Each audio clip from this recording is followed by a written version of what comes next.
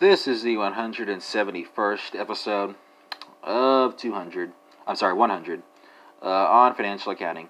And here, because we've gone through the majority of the material intended for the podcast, I'm just going to be rattling off little tidbits that may or may not be useful to IB&P analysts in their practice, as well as management consultants, until I go back to write about federal jurisdiction and orthopedics, right?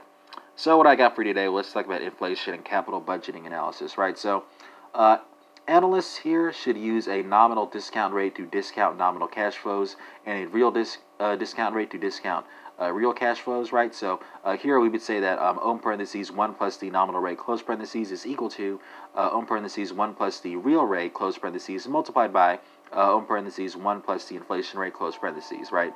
So inflation reduces the value of depreciation tax savings.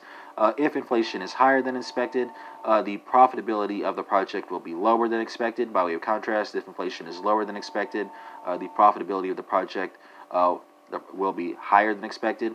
If inflation is higher than expected, real payments to bondholders are lower than expected, and if inflation is lower than expected, real payments to bondholders are higher than expected. It's important to remember that inflation does not affect all revenues and costs uniformly, right? And that concludes this 171st episode of 100 on financial accounting. Not, of course, ruling out the possibility of yet more bonus sessions.